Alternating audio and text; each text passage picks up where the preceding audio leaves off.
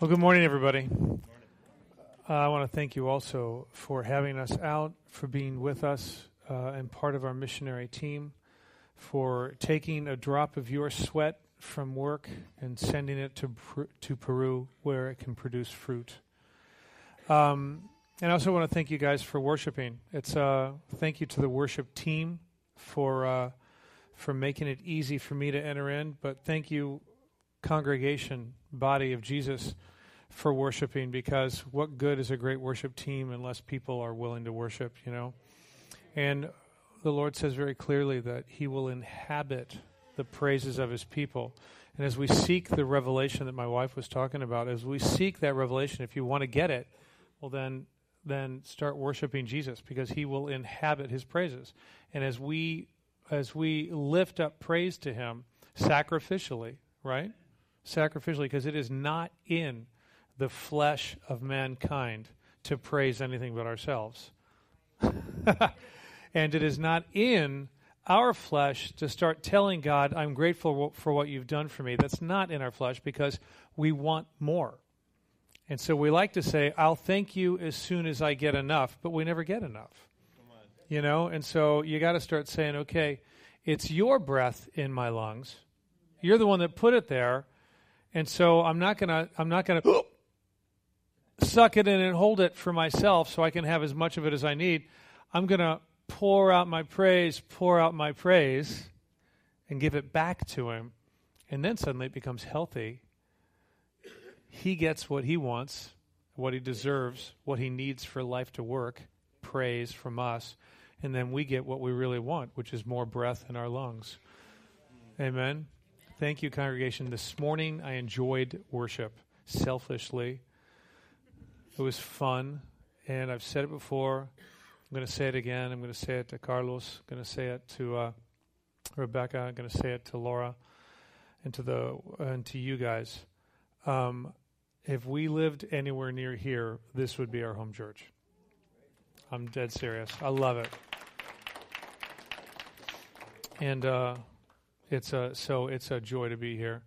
Lena mentioned the team coming down. What fun. We just had such a good time. You know, and why did we have a good time? Because when people step out their front door in the morning believing that God's going to do something cool, when there's an expectation for God doing something good, good things happen. Amen. You know? And when people walk out the front door saying, you never do anything good for me, he could do 1,000 good things and you're not going to see it. You know, you're not going to see it. It's the kid that turns up the really delicious casserole on the dinner plate because they believe it's going to taste bad when it actually tastes really, really good, but they refuse to eat it. And then they say, I never get anything good. Man, I don't want to be that kid with Jesus, you know. I don't want to be that kid. I want to receive what the Lord gives me. I have an image that I'm now freestyling. So when my oldest daughter, Hannah, was a baby, she was in the high chair, she was screaming no with her mouth closed like this, shaking her head, no, no, no, and I was shoving in with all of my might a spoonful of chocolate ice cream. And I was screaming on the top of my lungs, it's good! But she just didn't want to have it. Why am I saying that? I have a sneaky suspicion that someone in here today is really wrestling with the good thing that God wants to give you. You know? And maybe it's going to go down like bad tasting cough medicine. Maybe it will, I don't know. But I promise you it's only going to be a tough for a second, you know? Just for a second until God does that good thing. Let's just pray about that right now. God, I'm asking for the gift of faith, that we would receive and embrace the good thing you're giving us, even though it might be frightening to us because it's new and it's not comfortable. I ask, Holy Spirit, oh Lord, in the name of Jesus, I declare the gift of faith right now, the gift of faith, especially over that person. If you're struggling and you're like, God, what you have for me, I'm not sure I even want it. If that's you, raise your hand even a little bit. You know, open it up. Maybe you don't want anybody else to see it. But you got to receive. Jesus, touch him right now. Yes. Please touch them, Jesus. And I thank you, God. And I'll put myself in their shoes, God. I embrace what you have for me, God. I embrace what you have for me. I embrace what you have for me. I embrace what you have for me. God, the gift of faith today. Yes. Thank you, Jesus. Yes. Hallelujah. I'm going to go to that in a second, but I don't want to lose where I'm at right now. I did church planting in Boston for 3.5 years. And I often joke it was the worst 3.5 years of my life. And it wasn't because anything really bad happened to me. It was just because I was wrestling with God over some things. But I will say this. If you've ever gone on vacation to Boston, then you can agree with me that it's the best, just literally one of the best vacation spots in the world. What a great place to go. Go to Boston in the summer. That never gets hot there. You know, walk the Freedom Trail, see where Paul Revere made his silver, see the church, the Old North Church, where Paul Revere hung the lantern, one if by land, two if by sea, right? I mean, it's fabulous, all that early American history and such a beautiful city with great seafood. Take $1,000 with you. It's just the most expensive place you can imagine, right? And don't go in winter because it's just the next pit stop before hell in winter. You know, the weather's horrible, people are rude, the streets are narrow, and right now, you know, they're really covered in snow. I lived there for 3.5 years. It was so cold, and the people were so rude. They're Italian, you know, and that's just the way they work. And they're not rude to each other because it's just the way they are, you know. And you go into a deli so you can buy your $10 sandwich, right? And the guy at the deli goes, "What do you want?" And he's in a good mood. And I said, I can remember going, "I'm not sure, I have to look at the menu." "Well, then get out of the line." Oh God, help me with these people, right? So I was there 3.5 years. Big city. The Lord calls us to Peru years later. And we land at the airport in Peru, and we pull out of the airport, and it's when you come to Peru, I'll show you the street. It goes from 3 lanes to 2 lanes with no sign that says that that's happening. You're at a traffic light, right? And there's 3 lanes at the traffic light. But in front of you, there's only 2. And there's no merge thing or anybody, please play nice. There's nothing. But here's what's funny about it. At the 3 lanes at the traffic light, there's 5 lanes of traffic waiting for the light, right? And Delana knows what I'm talking about. Because they can't see the lines and they don't care anyway. You know what I'm saying? All they know is that when the light goes green, it's every man for himself. Right?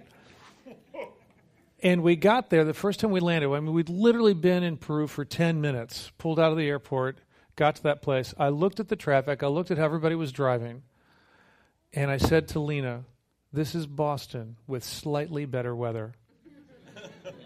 And it has proven to be that way. What was the problem there? When I left Boston, I was so beat up. I was so empty and drained. And I felt like I had failed the Lord because the cost of the ministry was costly. Okay? You've not failed the Lord if what you're doing for Him is costly. Okay? This is not an amusement park. It's a battle. And it's going to cost you. When David came back from every battle, he was worn out. He was literally beat up. Please don't believe that when David fought, he didn't take a few hits. He survived. That was what happened. He survived. It wasn't that he didn't get wounded or that he didn't get hurt or any of those things. He just survived, and so it was a victory. It's a victory if you survive, people. But I left Boston feeling like a failure. And every time we would go back, I would take Chi Alpha students back to Boston. And because I still had friends and a team there. I'm gonna go back there next month, and every time I would go back to Boston, I would pray, "Oh God, don't speak to me while I'm here." And I had this fear once driving into Boston that Jesus was going to be sitting on a sign that said like "Welcome to Boston." There's that sign that says "Welcome to Massachusetts," and I had this fear, intense fear, that Jesus was going to be sitting on that sign going like this: "Welcome home, Bill." Welcome home. Fear. And so I was praying once, going there as a missionary to witness to people and bring the good life of Jesus Christ. Thinking, "Oh God, it's okay with me if you don't speak a word while I'm here." Because I was afraid of what the word was going to be. The spoonful of chocolate ice cream. And I was afraid. And so we get this call. But I'm wrestling. We got the call to Peru, but it hadn't been confirmed yet. Now, there was we only received at that point 30 or 40 really strong direct prophecies. But it wasn't confirmed yet.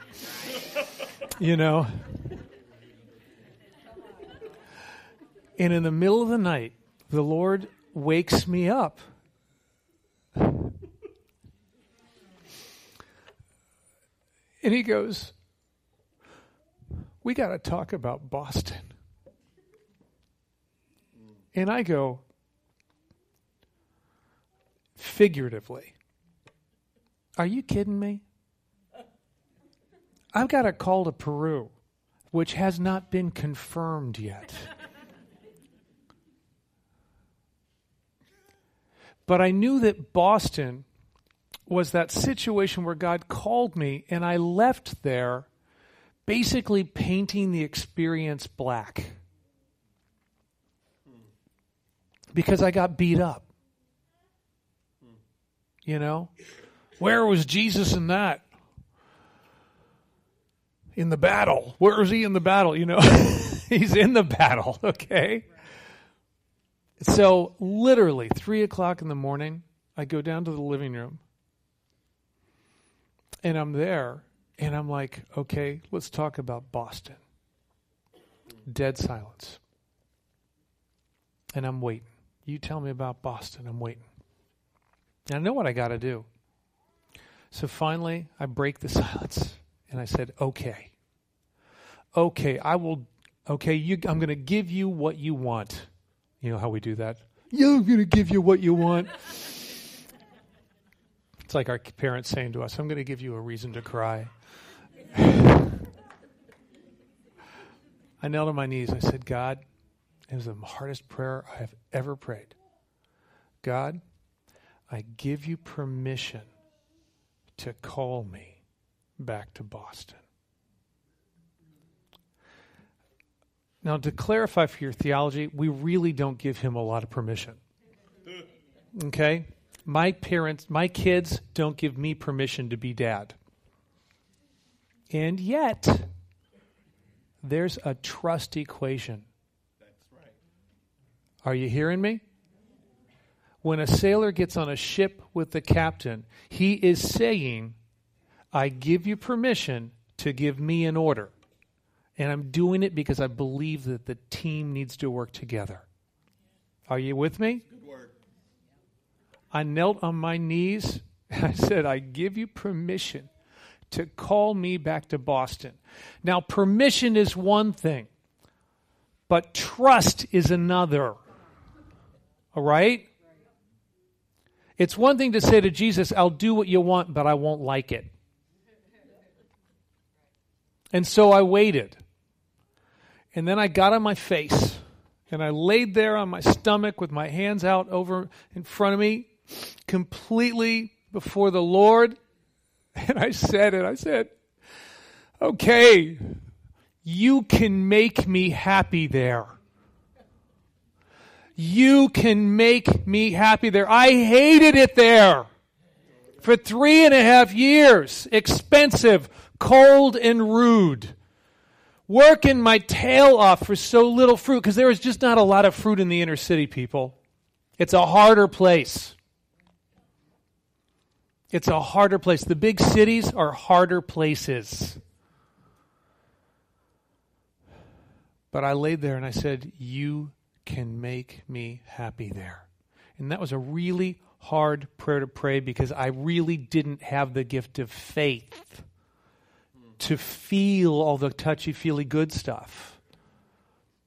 It was a sacrifice to Jesus. Are you with me? To say it. To allow myself for half a second to believe that he could do something to make that difficult, cold place rewarding. This morning I want to challenge you to trust the Lord and take a step of obedience. Come on. And even though it's a costly step of obedience, to believe in who he is, to believe in his character. Amen. And that's going to be a lead into the message if we ever get there. But first I have to show you some pictures. Before I stop, now let's just pray it. If that's speaking to you right now, if you're having a really struggle, man, in your marriage, people, Jesus can make you happy in your marriage. I guarantee you there was a minute before you married that person when you looked at them and thought, I'm going to be happy with this person. And now you're thinking, I was a complete idiot that day. And I am here to tell you, no, you weren't. There was something in your husband or wife that you liked. At one point in time, you liked that person. Or at least you thought you did. God can make you happy there. Amen. Amen. God can make you see it again. Amen. I don't know what your situation is, but I'll bet you there's a situation where you're saying, the only way God could save me from this is to amputate it. But maybe there's another solution. Come on. Let's just pray it. God, in the name of Jesus, again, the gift of faith to see it, that you can make us happy there, Lord. In our marriages, in our jobs, Father God, that you have the solution. Oh, God, let it be in the name of Jesus. Yes, Lord. In the name of Jesus, we come and we ask for the gift of faith in the name of Jesus. Hallelujah. Hallelujah. Lena and I have some friends in Cincinnati and been married for, 40 years. And they came to our home church in Cincinnati because they were going to get a divorce. And he had been unfaithful. Their marriage had no hope, zero hope. And they went to our home church because someone said, before you sign the divorce papers, go talk to that pastor. And they said, we're not Christians. He said, then what do you got to lose? Right? And the pastor said, just give Jesus a little bit of a chance. Let's just wait. Just wait and give Jesus a little bit of a chance. And let's talk about your marriage. And that was over 30 years ago. Amen. And you would never dream, looking at this couple, that they ever had a problem. And that can be you too. That can be you too. And then you'll have such a testimony to tell to give the gift of faith to people. Okay, this is my family. They're about 3 or 4% better looking than yours.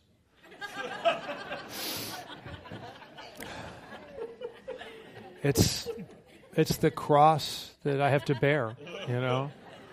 My kids are so good looking. Yeah. And I'm going to tell you why. And there's the reason why. I was the kid who was horribly bullied growing up.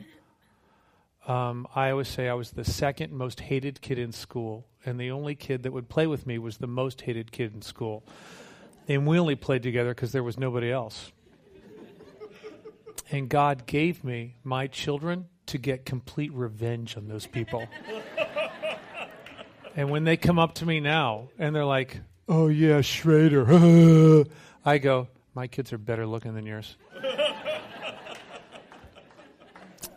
So, and there we are in Peru. That's El Misti, a famous volcano. Beautiful. Go to the next slide.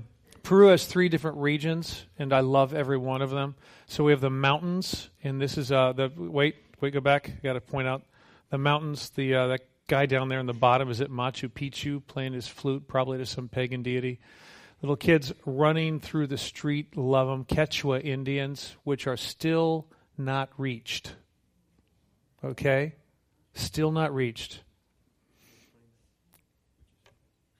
The Spanish came in and brought a very weak version of Catholicism. Very weak, not to be confused with what you might see in America. Mostly pagan. They took all of the pagan Inca rituals and said, instead of praying to Pachamama, the Mother Earth, we're now going to pray to Mary, the Mother of God. And we're going to do it exactly on the same days that you pray to Pachamama with exactly the same rituals. We're just going to change her name. Okay? It's a crazy scenario. They taught very, very little of actual faith. And I don't want to diminish that there might have been some really strong believing people that came, early missionaries, Catholic missionaries, but it's a very, very weak form of Catholicism came. But they were what people group? The Spanish. And so in the main areas like down on the coast, they really had a huge impact. And so people on the coast speak Spanish. But people up in the mountains don't speak Spanish. They speak Quechua. And so we still have millions of people who are not reached. And at one point, and it's important, in Cusco you're going to see people who are going to be bilingual. But there's a lot of Quechua people who just hang in their Quechua community and never go out of it. And so we might go and plant a church there, but it's going to be a Spanish-speaking church, right? And those classic 2 like ghettos where you have the one whole people group where they don't mix. And so we really need churches up there. I want you guys to pray for that. So we got the Amazon, right? This is in the jungle on the Amazon River, and we have schools down there where we minister to the poor kids, and they live in those shacks over the Amazon River. They don't have plumbing, so they poop and pee in that water, and then they dip their bucket back down in it and pull the water back up to make dinner. And that's how they live. And that's the market, and it smells bad there. Okay, this is on the coast. The desert coast. It's the driest desert on the face of the earth. And I love this picture on the bottom right because it's what we see all the time when we drive on the highway. And you could look just for hundreds and hundreds of miles. One of my favorite stories is we went through the desert. It was a 3-hour drive. And at this point, we were in a taxi. And so after an hour and a half of pure desert, I said to the taxi driver, "So which part's your favorite?" Because it just all looks exactly the same. And if you ever see those movies, they used to always make those movies of the guy walking through the desert, the one lone guy. Okay, he would die. You would not survive it. So don't have any false images when you watch those movies. That's fiction. It's just complete fiction. You would never survive walking through the desert like that. So next slide there.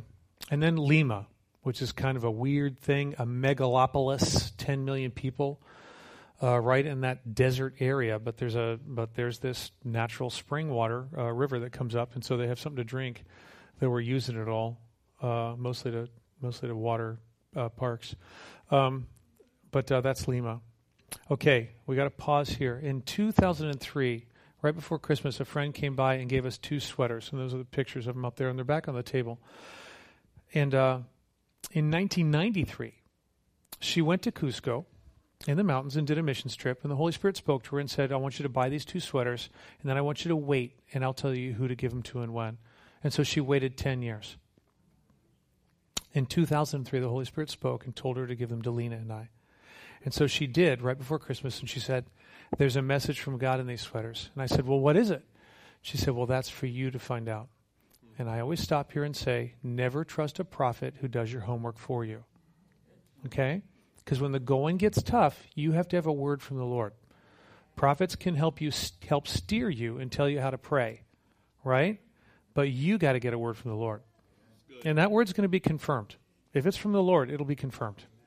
Okay? So I took our sweaters every day to my bedroom, and I laid it out in the bed, and I put my forehead on it, and I knelt at the bed with my hands on each side, and I screamed out to God, God, what's the message? And just every day, over and over again, he proved that he was calling us to Peru as missionaries. And not just calling us, but he also put us in charge of a ministry called Latin America Child Care, where impoverished children can attend a private Assembly of God school where we do feeding programs, we do medical programs with them. But more than anything, these kids who are frequently separated from their families because of poverty issues hear the gospel from a teacher that loves them and get the tools that they need to succeed in life. One of the verses I like to quote all the time is John 10:10. Now, and I'm going to let you know, I am not a prosperity preacher, which means I don't make deals with God. I don't have to. He's my Father.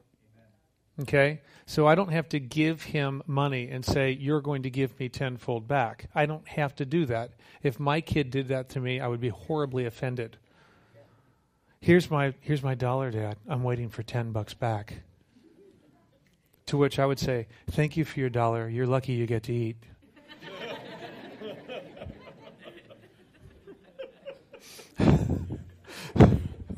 Are you hearing me?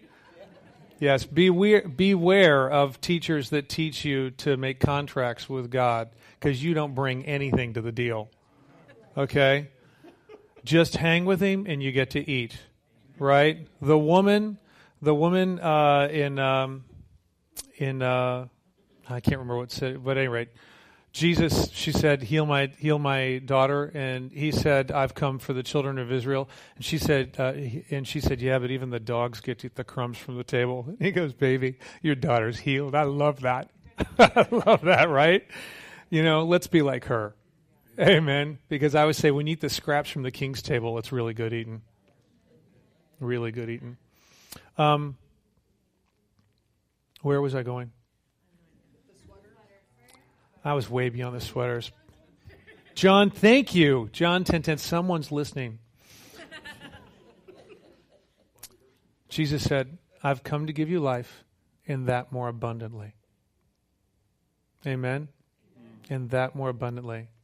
You can make me happy there. It's going to be good. And so I tell that to our students. I said, I've come to bring you life. It is found in Jesus Christ. I've also come to teach you how to read so you can go get a job. And if you want to have a better life, then work. Amen? Hallelujah. Latin America Child Care is a sponsorship program. For $36 a month, you can sponsor a child and change their life, transform that child in their future. This is one of our ads. Every day I go to school, I'm loved, I learn, I am challenged, I experience God. Every day I dream of my future. Every day I feel safe. I love that. People talk about trying to save girls out of the sex slave. We are doing that every day by trying to get them not to go into it. Amen. Are you hearing me? And I tell the girls in our high schools, get a degree, get your high school diploma, get an education, and don't fall prey to men who make promises to you that you know they cannot keep. Stay here, stay safe, and have a real life. Getting girls to know Jesus personally and have a capacity to actually work. That's huge, the capacity to actually work. Many women go into prostitution in third world countries because they can make more money at it, right? It's not just about getting them saved. We got to give them something to do. Come on. All right? And that's what we do. So I invite you to participate with me in it. But if you sponsor a child, it is not part of your missions pledge to the church. And I want you to remember that. Because if you don't send us, the whole thing stops. Right? It's in addition. It's in addition for those that like to do things in addition. These are pictures of our kids. I love them so much. That teacher's a really good teacher, by the way. She is one of my favorites. So I was so glad that we got that picture of her. We also do university ministry and do evangelism to college students because we're addicts on that regard. We love college students. Lena does a Bible study called What Jesus Said, where she entices people to practice their English by reading a famous book in English and talking about what it says. And she, of course, reads the Bible, and people are like, oh, good, I get to practice my English. Next slide. Then we do church planting, and we've been really blessed in that. And we've got a great team right now. And we work with a Venezuelan missionary and have planted Iglesia Misión Vida, the Mission Life Church. Next slide there. We go around helping people get the baptism of the Holy Spirit.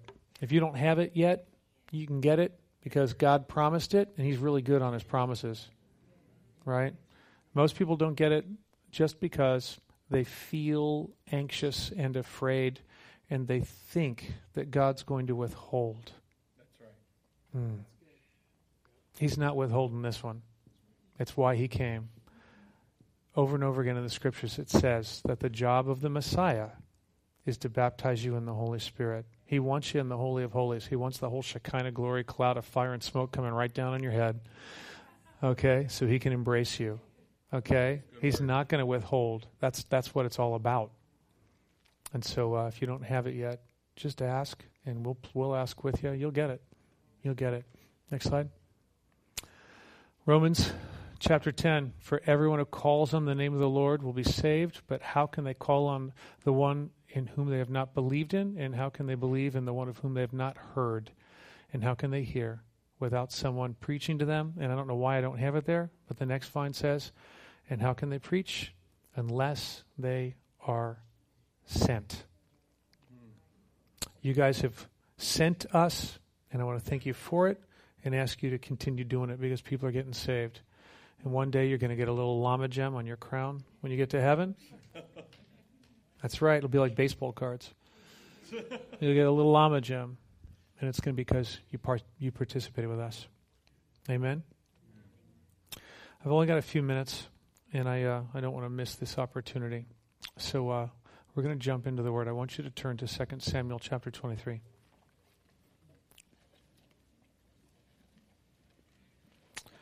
And I'm going to this one because of the You Can Make Me Happy Here, Trusting God, which I wasn't planning earlier. We'll watch how this turns out. Yeah.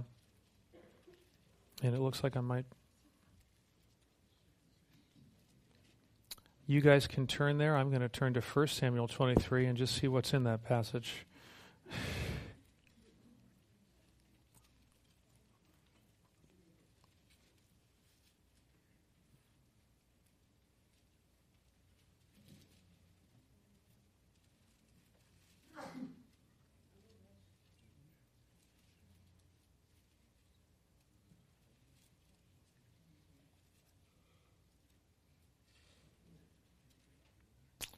Not seeing it. I guarantee you. Okay, it's the passage. Carlos, is the passage at the well of Bethlehem. David and the three mighty men at the well of Bethlehem. David's mighty warrior, 23, 2 Samuel 23, verse 8. Verse 8, really? I was right? I knew I was right. Verse 13. Okay. Good. Yeah, I knew that.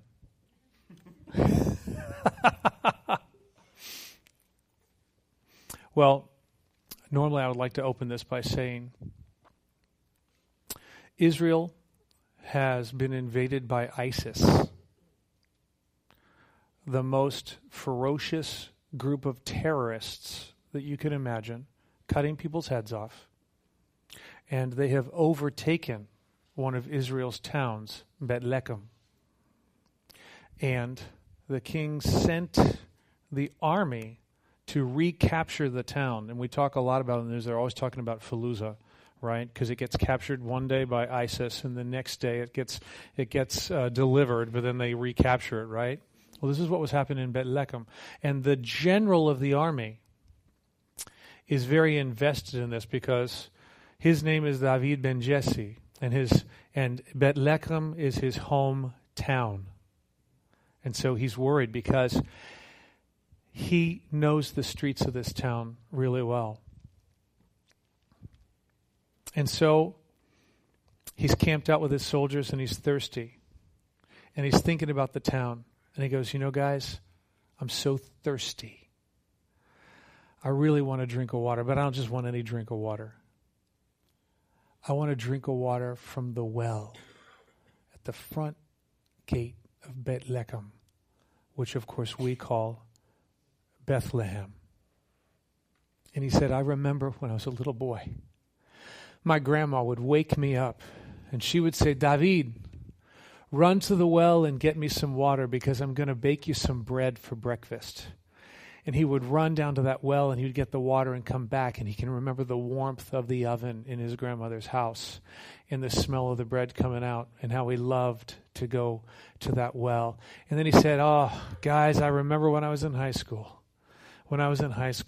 We go down to that well and we'd hang out the well because that's when the girls would come to water the sheep.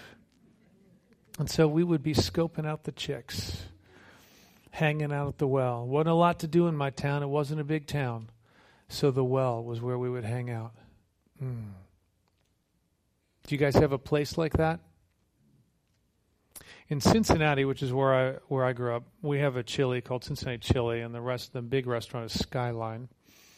And so for me, Skyline is, man, that's my heritage right there. Thank you, brother, Bengal hat wearing man.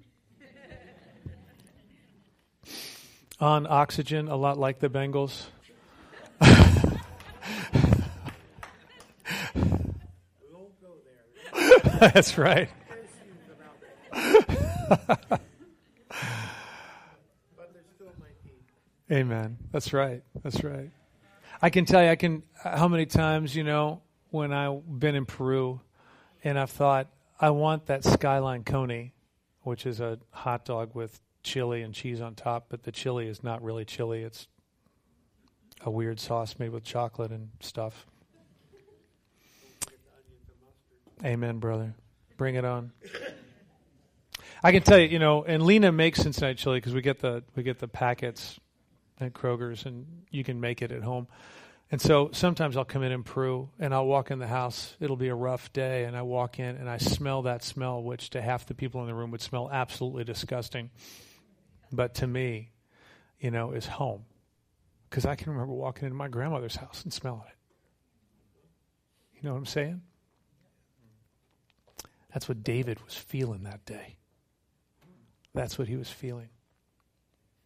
And so he said to his guys, oh, man, what I would give to have a cup of water from the well of Bethlehem.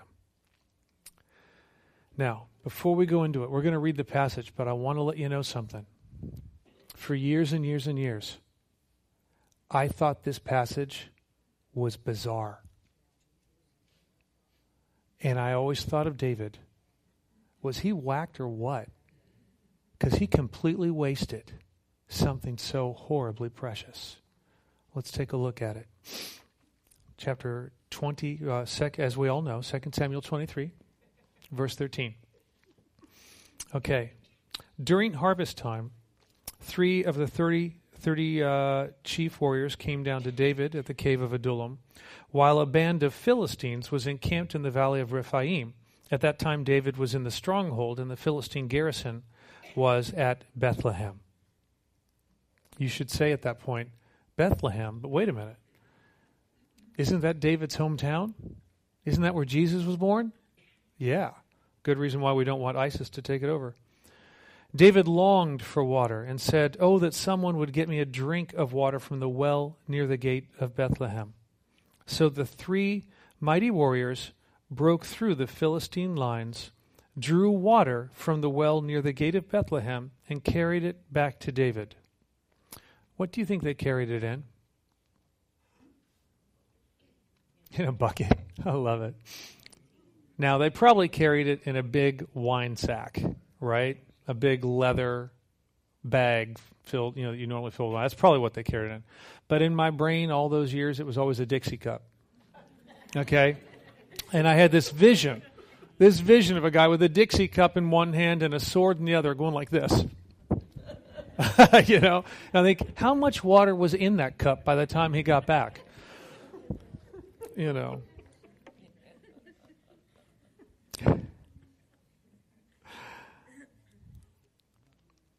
So the 3 mighty warriors broke through the Philistine lines, drew water from the well near the gate of Bethlehem, and carried it back to David.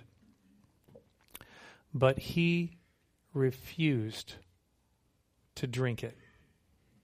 Instead, he poured it out before the Lord. Far be it from me, Lord, to do this, he said. Is it not the blood of men who went at the risk of their lives? And David would not drink it. He poured it out. So you got 3 guys who went up against ISIS on a mission that was frankly just stupid. It wasn't like David didn't have water. He was a big general. They brought water with them. They brought it from somewhere else. They brought it from Flint, Michigan.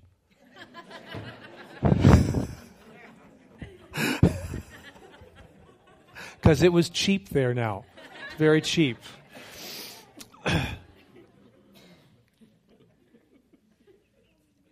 But the warriors did it out of love.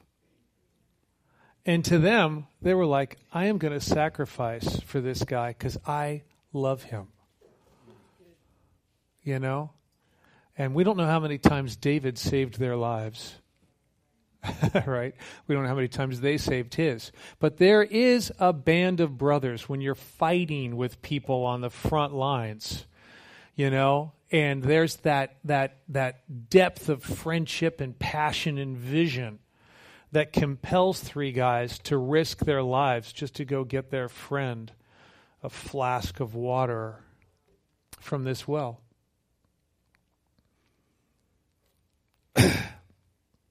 And they get back, and he goes, wow, guys, water?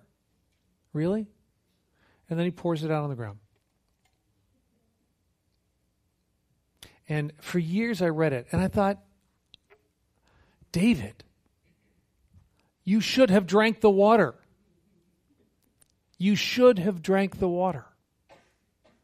If I'm in Peru and some Peruvian lady says, I heard you were from Cincinnati, and so I looked up on the internet the recipe for skyline chili, and I've decided to make you a coney, and it doesn't look or smell like a coney, I'm still going to eat it, people. Right? I'm not going to pour it out onto the ground. I couldn't get it.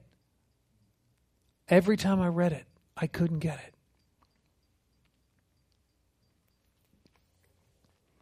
And so, 3 months ago, 4 months ago, I'm driving on the highway.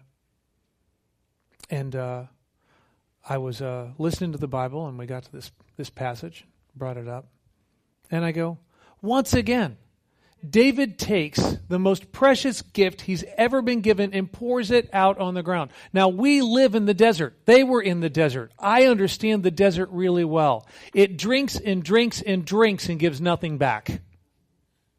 You pour water on the ground here and you get mud. You pour water on the desert and it goes right down the drain like there was nothing there.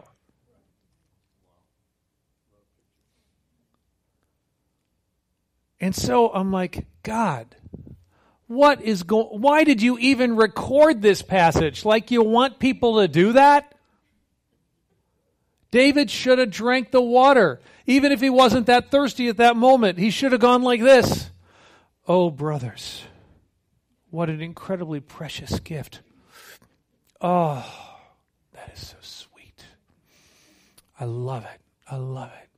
It tastes like Well, really like nothing at all. It's just water.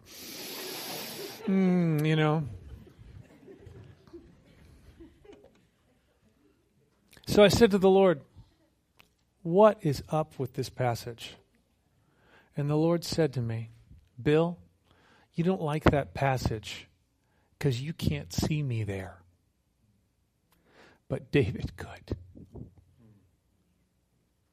And all of a sudden I'm like, what? You see, in Israel at the time, you know, they had a big sacrificial system.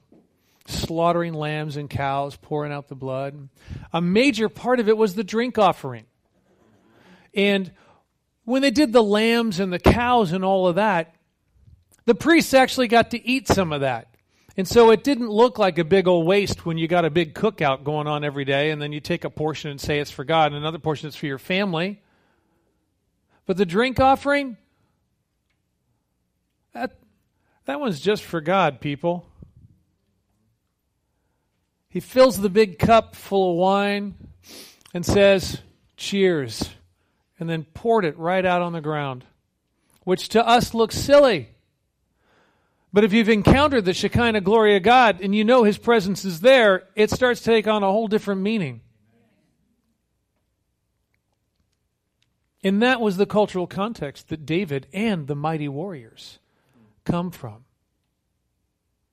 And so they handed David this cup of water, and it's just a cup of water. It is not worth a lot, except for how difficult it was to get it. And they hand David this cup of water, and he says, brothers, I am not worthy to drink this. Even though we all know I've been anointed. And I'm one of the most important people that's ever lived in history. And I'm still not worthy to drink this. There's only one who is. I want to challenge you in this passage. Let's mix it up.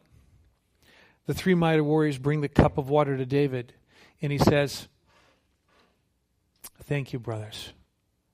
I love your sacrifice, and I'm grateful for your sacrifice. But even I am not worthy to drink this. And then he turns around, and right behind him is Jesus Christ. Can you see it? Because David could. David could see it. And he turns around and says, Jesus, I want you to have this because Bethlehem is your town too. And then Jesus drinks that water. Sometimes when we give an offering to church, we never see where it goes. And there's a few times when we do it and we think it's going to be wasted. Have you ever thought that? No, I love it.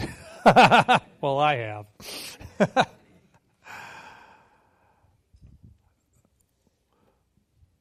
My wife and I, we give tithes and offerings in Peru, knowing full well that the people who are doing the finances of the church have great difficulty balancing a checkbook.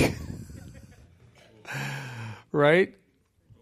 And the big problem among the poor, and this is a big problem, and if I speak to you on this one, I really hope you listen, okay, is that they'll say, somebody will say, hey, you know what, the tires on your car are completely bald and it's a danger.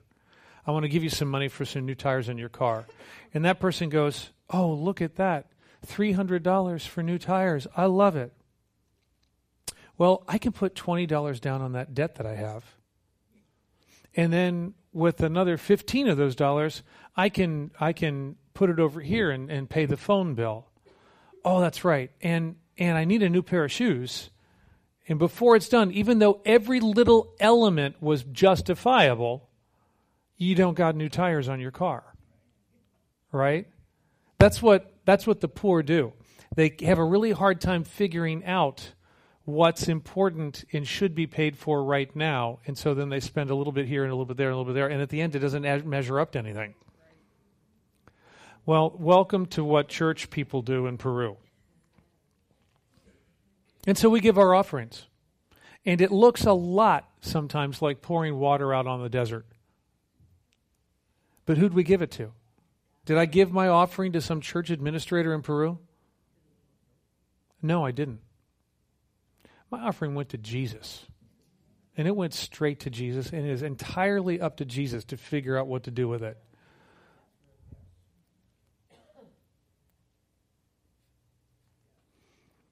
When you give to missions, some missionaries are working their tails off in places that are very, very difficult, and they might come back. There's some missionaries who will come back after 10 years and say, "Well, I got one convert." And that's because they went to Boston.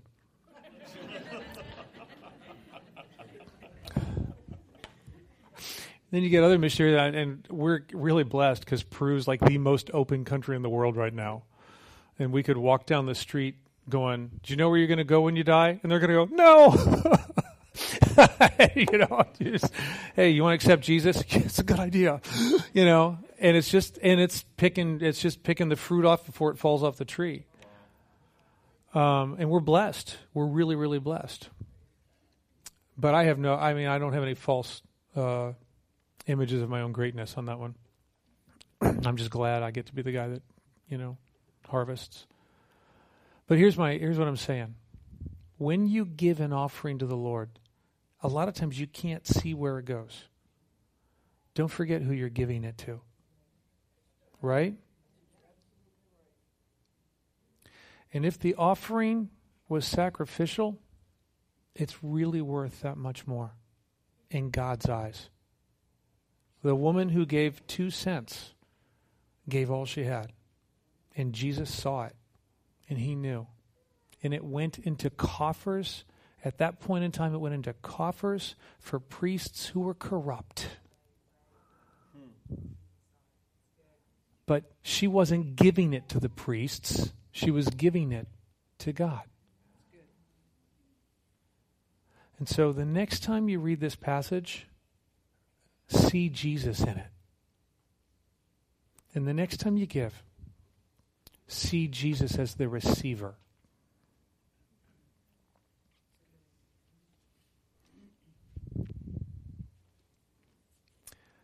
Earlier I told you the story saying, "You can make me happy there." It was a struggle to believe that Jesus was in the equation. Right? And I no longer had false pictures that it was all going to be easy. I knew when we went to Peru, because of my experience in Boston, I grew up there. Not grew up as a child to an adult. I grew up in maturity as a missionary, right? I knew it wasn't going to be easy, but I knew it wasn't going to be all bad either. Because I had reached that place that night when the Holy Spirit woke me up. I had enough of the gift of faith to see that Jesus was in the equation. Yes. And that if I went to Peru and rude people and expensive big city culture threatened me and challenged me and took me out of my comfort zone, at least I was going to go out of my comfort zone with Jesus at my side. Amen. Let's all stand. I want to ask you, if you're not giving to the church in tithes and offerings, you're missing your blessing. If you are not giving to tithes and offerings to the church, you're missing your blessing. That's 10%, people. That's the starting block. That's not the goal. That's where we start. And yes, you can survive on what's left because God will teach you how to budget. Okay? And He will bless you. If you are not giving to missions, you need to give to missions as well, because Jesus wants to reach every tribe and every tongue in the world. And you get a chance to join with Him on His pet project. You get a chance to join with Him on His pet project of reaching the lost and saving them from hell. and bringing glory to His name. But it's going to take an act of faith on your part, where when you give the money, you have to say, I give up that which pleases me now, and I trust you that you can make me happy without Starbucks. I guarantee you when you do it, somebody will give you a Starbucks card. You know, that's the way He works. That's totally the way He works.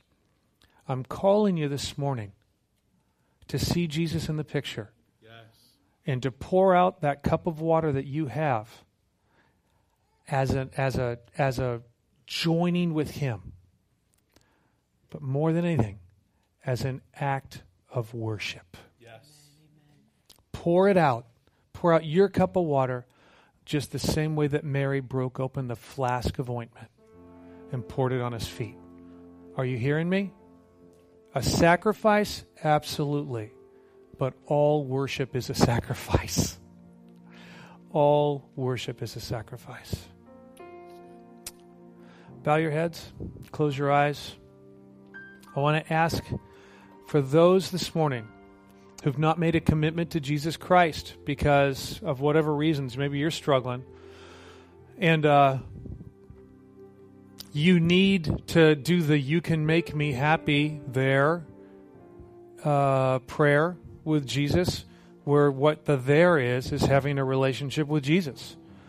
You know, maybe you're not serving Him right now the way so many have. I remember years ago a friend of mine saying, I don't want to serve Jesus because I have to give up women.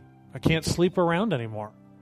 I'm here to tell you that if that's you, it's better having a faithful, loving relationship with a wife or a husband.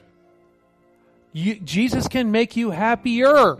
And what the world is offering you is not going to pay off. It's going to be like the desert sands that suck up your water and don't give you anything back. You got to get to the point where you can say to Jesus, yes, I want to be with you because I need you, and I believe in this moment that there's even a kind of a self-service part here where my life's going to be better because of you. And it's hard for me, Jesus, because I'm afraid to give up the stuff that I love that actually has control of me. But in this small act of faith, I'm going to do it. I'm going to declare, Jesus, I want to be yours and I want you to be mine. And I want to walk with you. If that's you, then raise your hand so I can see it. Thanks. I see that. I love it. I got a lot of hands going up.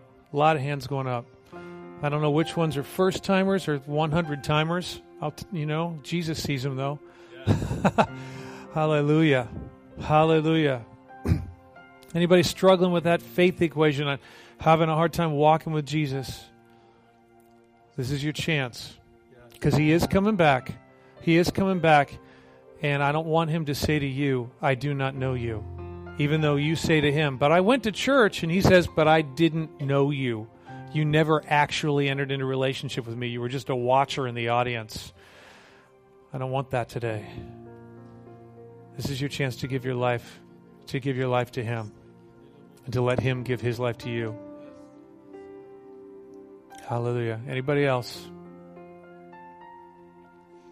Those that need the gift of faith, I see that. Man. Hallelujah. Those that need the gift of faith to give that which is valuable to you to Him in an act of worship, whether it's tithes and offerings, giving to missions, or giving forgiveness to somebody who has hurt you. Maybe an abusive father. Maybe a mean mother-in-law. Maybe your boss who's a jerk. I want to invite you now. You're going to say, Bill, I'm really struggling with this one. The Lord is speaking to me, and I'm struggling. If that's you, then raise your hand. I'll pray for you. Hallelujah. Hallelujah. Delana, do you have a prophetic word? Okay. Father, in the name of Jesus, pour out the Holy Spirit. Pour out the Holy Spirit. Pour out the Holy Spirit now for the gift of faith. The gift of faith. We ask it in Jesus' name. Hallelujah.